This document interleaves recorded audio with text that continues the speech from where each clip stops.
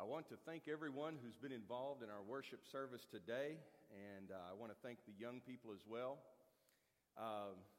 Ted, I think it's a fine thing that you admit to not knowing what all these flags are. You're not alone. I'm sure a lot of people feel the same way. Let me tie this in with an event that we have next week. Next week is Prayer Pal Sunday. Let me encourage you, and I think Ted could endorse this idea, and I think we all should. Find your prayer pal today, and you and your prayer pal together pick a flag up here. And then you decide with your prayer pal to find out something about that nation, the missions that we have there, and then you spend the next year, or at least the next 10 weeks during our mission season, praying with your prayer pal for that nation and that mission. How does that sound? I think we could do that. I want to tell you too, Alyssa has reminded me to make mention of this to you, and I do want you to hear this, that next Sunday is Prayer Pal Sunday. And we'll have a special worship that day, and you and your prayer pal will sit together and participate in worship. Now, some of you are active during the worship service. You come down here, you serve the plates. Or you work back there in the foyer and the interzone, the strange place that exists between this auditorium and that. Some of them are up in the balcony. That's right. I've got a high sign from the balcony. Listen, if you are one of those active worship workers, invite your prayer pal to do that with you, okay? It is fine. It's all right. Our singers, so good to see all of you here. Get your prayer pal to come and sing with you. It makes no sense for us to say, prayer pal, I'd love to be with you, but I have to work at worship today. You go sit over there. Well, that doesn't make any sense. The whole point of prayer pals is that we learn how to do mentoring, and we're inviting people to be involved in this with us. So, that's your challenge. Find your prayer pal today. We will have a meal after our worship next week. And if you need help finding your prayer pal, well, you can ask me, or you can ask any of our staff, or just ask around.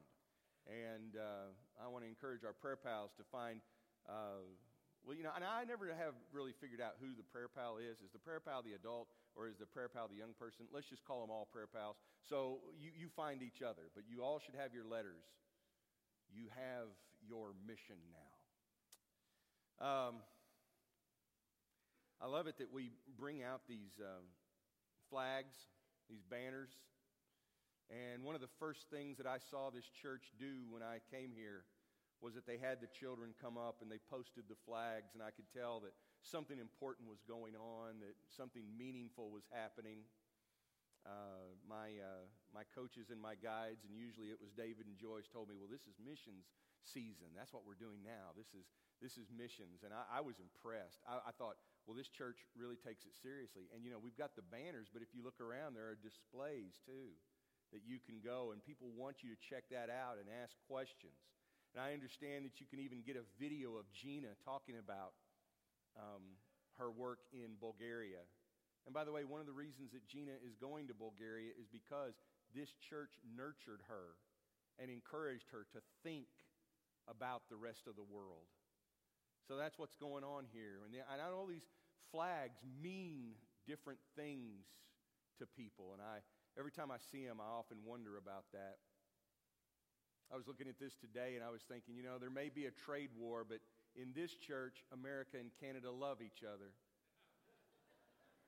Look at how close they are. Flags say a lot. They say a lot of things, these banners that we wave. And they can be both proud and they can be controversial. Karen and I were in Quebec this summer. And we were traveling through Ontario, and then we went up to Quebec. When you're traveling around in Ontario, you'll see the maple leaf, the Canadian flag flying. But when you get into Quebec, you're just as likely to see the blue and white, I don't speak French, Québécois flag. And boy, they're proud of that. And the reason that is because at one time Quebec was going to be its own nation. In the 1970s, they even thought about it. So you know that blue and white flag means as much to them, maybe more, than the red maple leaf. And I look at all these other flags and what they mean, and Jake was carrying in the Vietnam flag. He said that was important to him. This is the free Vietnam flag, not the communist one. I mean, there's so much meaning wrapped up in all of these. I'm an American, and I'm thankful for it. And I know what this flag means to me as an American. I've grown up with that. I've seen that. To this day, when I'm called to do a funeral, and it's someone who served in the armed forces, it touches me when I see that flag taken off the casket and folded up with care and with honor and respect, and then given to a family. Sure, it's a piece of red, white, and blue cloth, but that action and the expression from those others, it means something.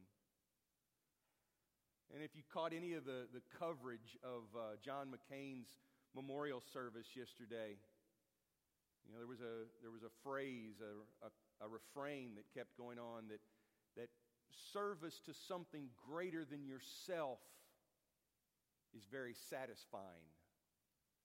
And the whole time that this was going on, that same Star-Spangled Banner draped his casket. And I participate in that, and I'm thankful for that.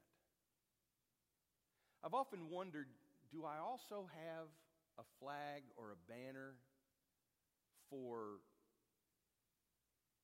Jesus? For my place in the kingdom of heaven? Because I'm extremely thankful for that too.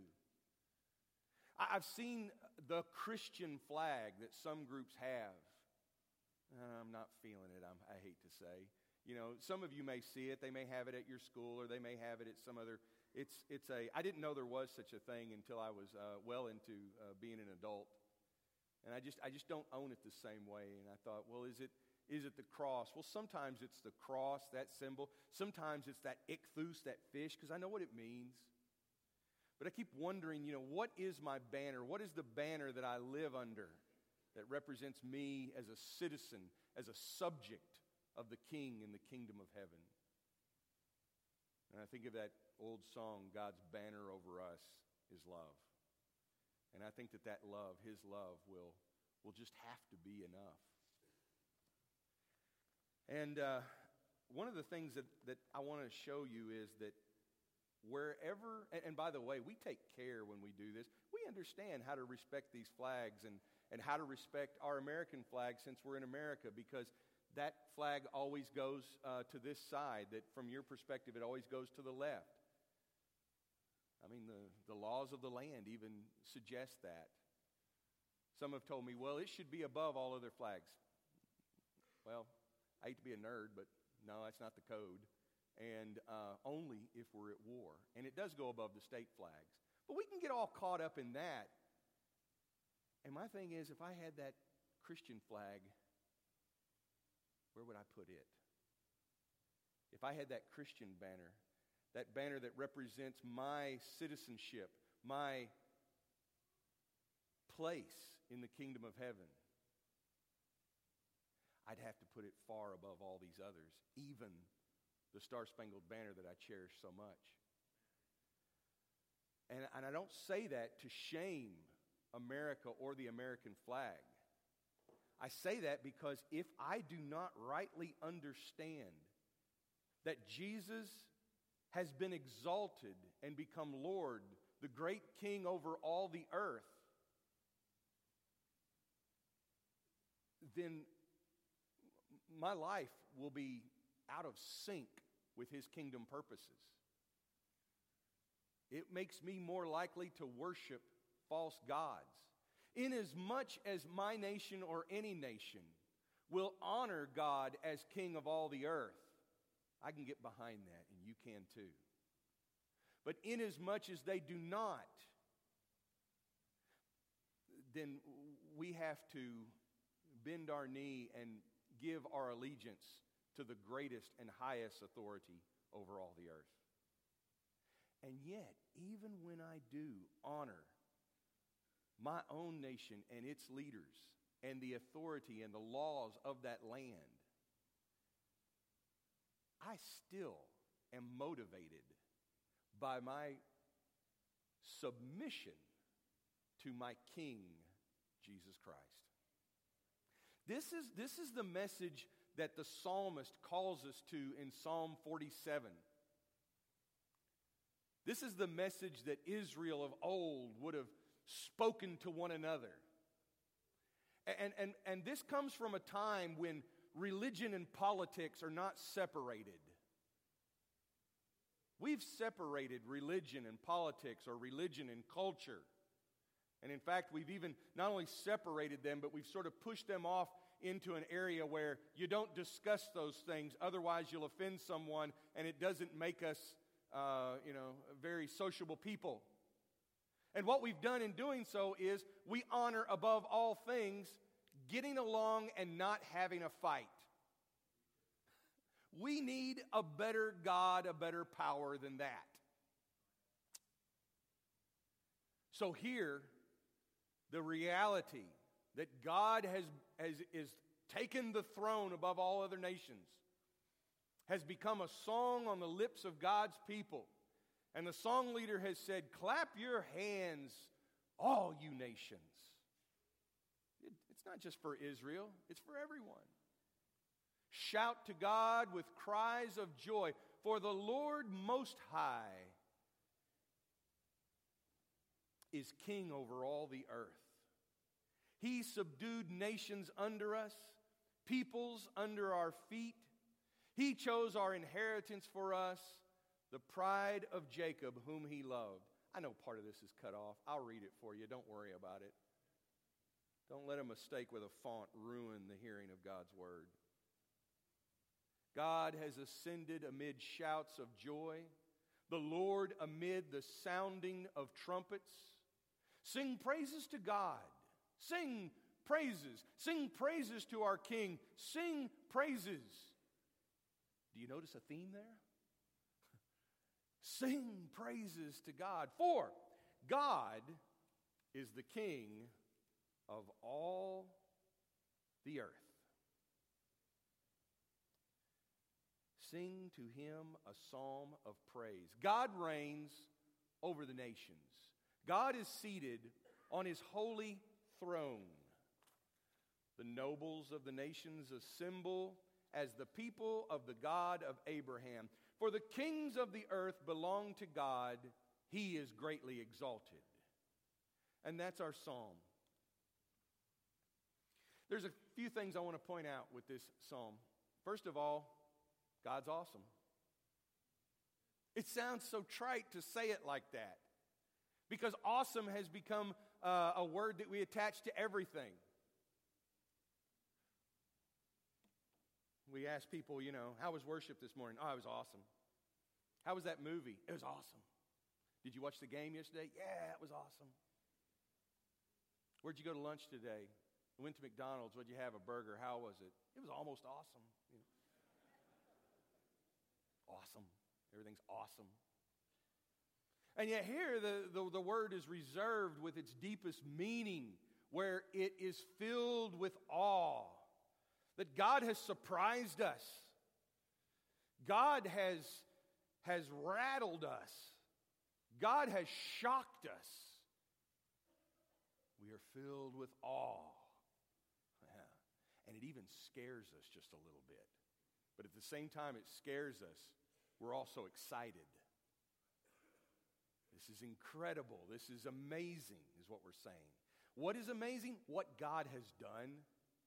That he has assumed authority and subdued all the evil powers and the works of chaos in this world that make nations go to war with each other. All the evil powers that oppress people, all the evil powers that we're still aching with right now, but will soon be done away with when God fully exercises his authority over all this earth. So the psalmist is saying, since God is so awesome, let's shout it. Let's sing it. You know what ought to drive us to worship every Sunday? Is not that we have to be here. No, it's Sunday. It's a good day to be here. I don't feel like being there, but we need to be there. We need to put in our attendance. What ought to drive us there is the fact that our King has invited us to come to His court. Our King has invited us to come to Him. You and I are permitted to enter into the kingdom of heaven. We've been invited in. You know, I doubt many of us are so lackadaisical about our respect to the national banners of this world, and especially our own flag. Oh, you know, it's likely, are you listening? It's likely today that there will be some controversy and we'll all get upset because football players will kneel instead of stand for the Star-Spangled Banner. And wherever you stand on that, that's fine. I understand why it's infuriating. I might even understand why they don't. That's not my point. My point is, if that's going to excite us so much, how much more ought it to excite us that the sovereign great King over all the earth has invited us to come to Him, to sing His praises, to speak His name. Do we ever appreciate what an incredible, awesome privilege that is? Maybe not. Sometimes we do, but maybe not. Because we don't understand what it means to have a king. When you have a king, you bow down. Why? Because he's better than you. Americans don't like that word. We don't like that idea. He's not better than me. We make fun of our leaders. We take pot shots at them. We can argue with them. Why? Because even though they may be in authority, they're never better than us. But that's not the way it is in a kingdom. In a kingdom, the king is special. And the best kings have earned your respect because of who they are. No earthly king has ever lived up to that. There's been some great earthly kings. There's been some well-respected earthly kings. One of the reasons that our king deserves our respect is he has kept his promises. That part about Jacob's inheritance, who he loved, that's not some syrupy love. I love you, Jacob. You're my best friend. That's not what he's saying. He's saying, I have loved Jacob. I've kept my steadfast love. I have remained faithful, even when Jacob was not. Because God's people are often getting in the way. And we blow it, and we make this much harder than it needs to be. And every time we throw up a problem, God overcomes it. From the beginning with Abraham and Sarah decide, you know what? The best way for us to fulfill God's promises is for us to help Him out. And so they come up with this great idea with Sarah's handmaiden and a child that would kind of be her child. You're thinking, yeah, I've never understood that, preacher. It's kind of weird and twisted. How does that work? Exactly. How does that work? It doesn't. And because of that, nations are at war. They were then. They are now for those reasons and many, many, many, many more. We get involved, but yet God says, you know, I'm not going to let that stop me. I'm going to keep my promises. I'm going to keep my covenant even when you make it tough. We killed His Son, Christ. We crucified Him saying, God, we thank you that you sent your Son, but honestly, we have a better solution than that. And then when we were convicted of the fact that we killed Him, we thought, that's it, it's over, right? It's over. God says, no, actually, I can overcome death as well. But you have to trust me. You have to trust me. God has conquered every oppressive power, not only in our hearts, not only the sins and the thoughts of our mind, but in this world, the real things.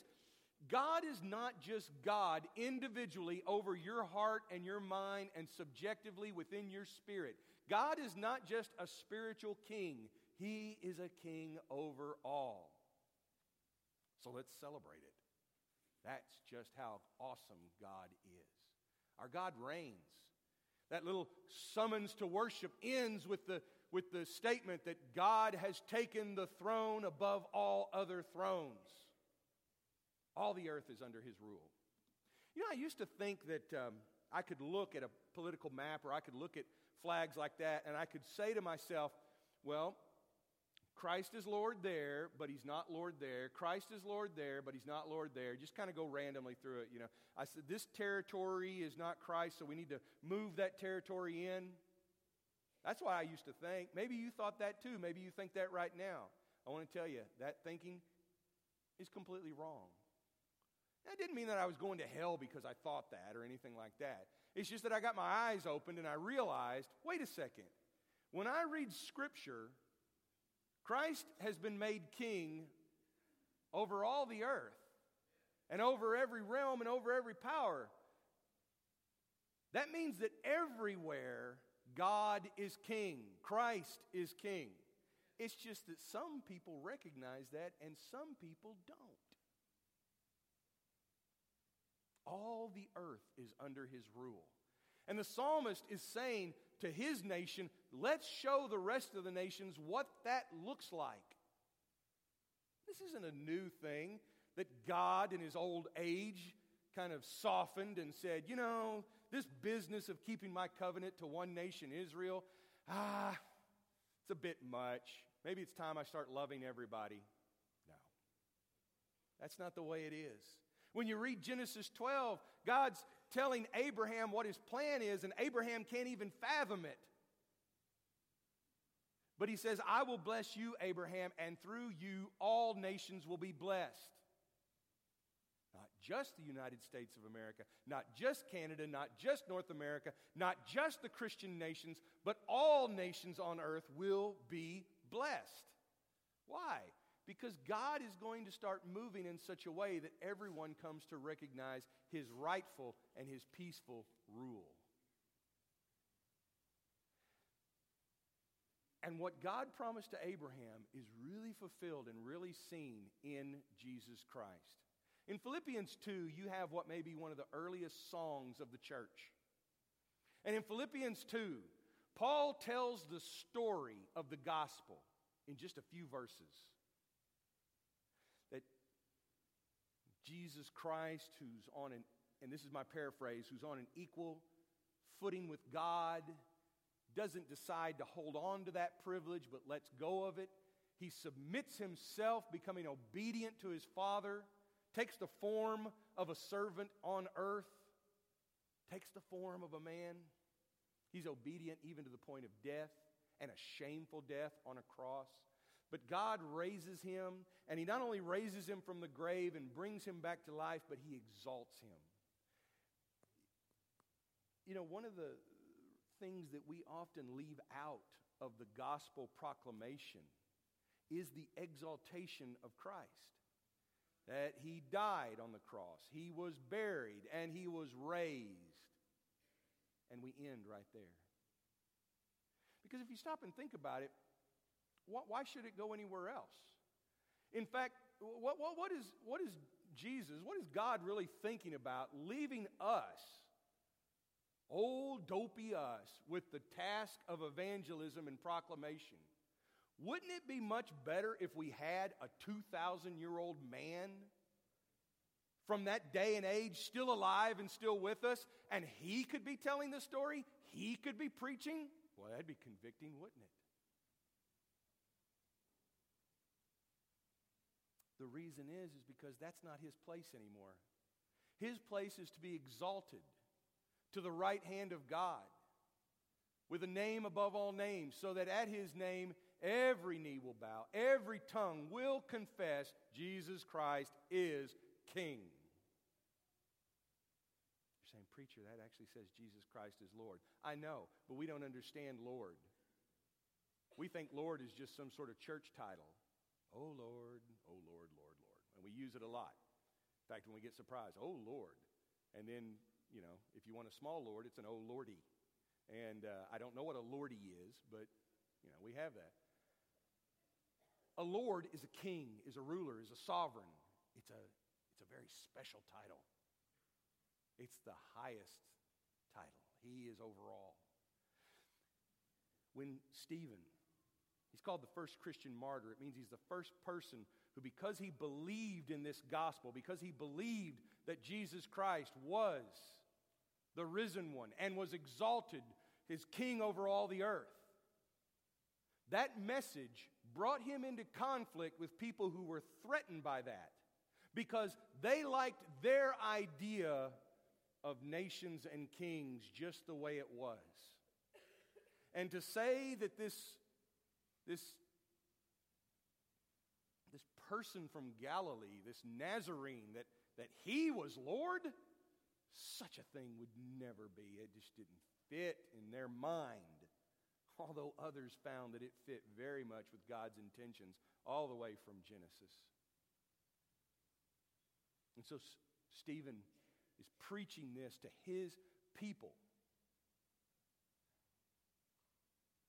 And the thing that upsets them most is when he says, I see heaven opened up and the Son of Man standing at the right hand of God.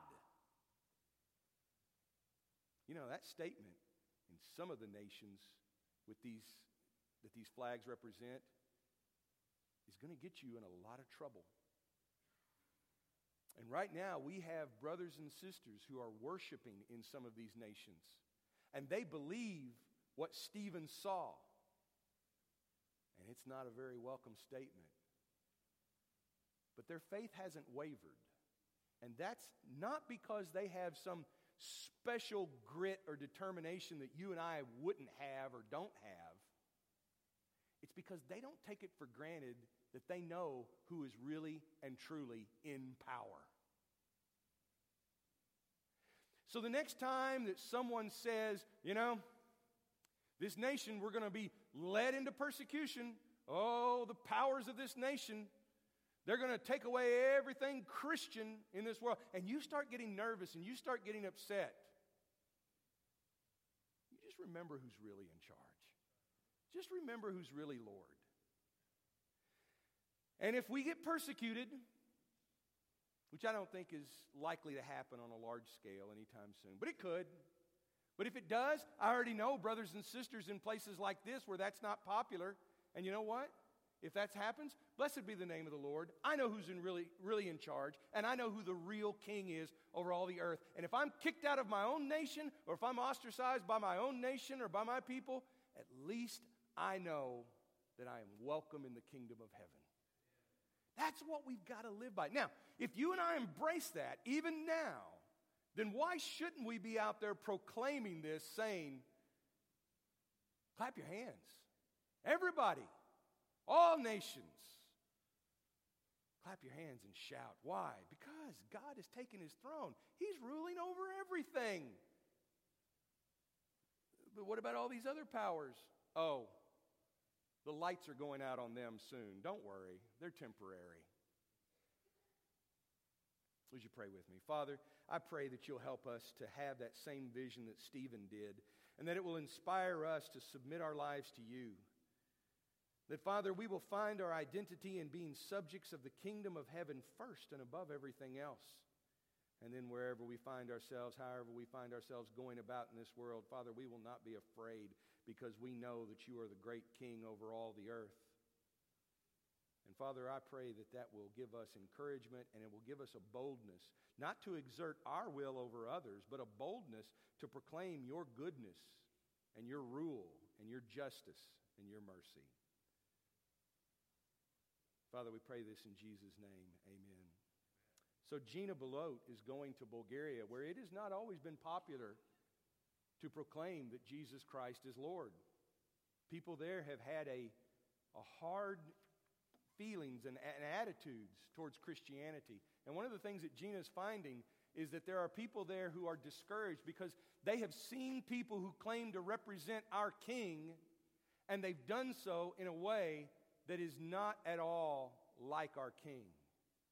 And so Gina is going there and she is representing our King. Don't you know that she's worthy of our support and encouragement?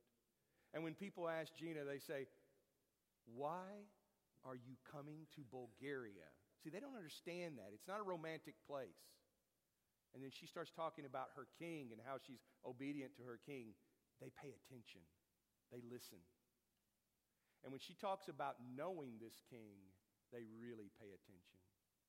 We're going to sing this song. Gina, I want you and Ron and Debbie come on up here too. We want to give a blessing to your family as you get sent out to serve. If there's anybody else who needs a blessing or needs to submit themselves to the King, you do that by laying down your life in baptism.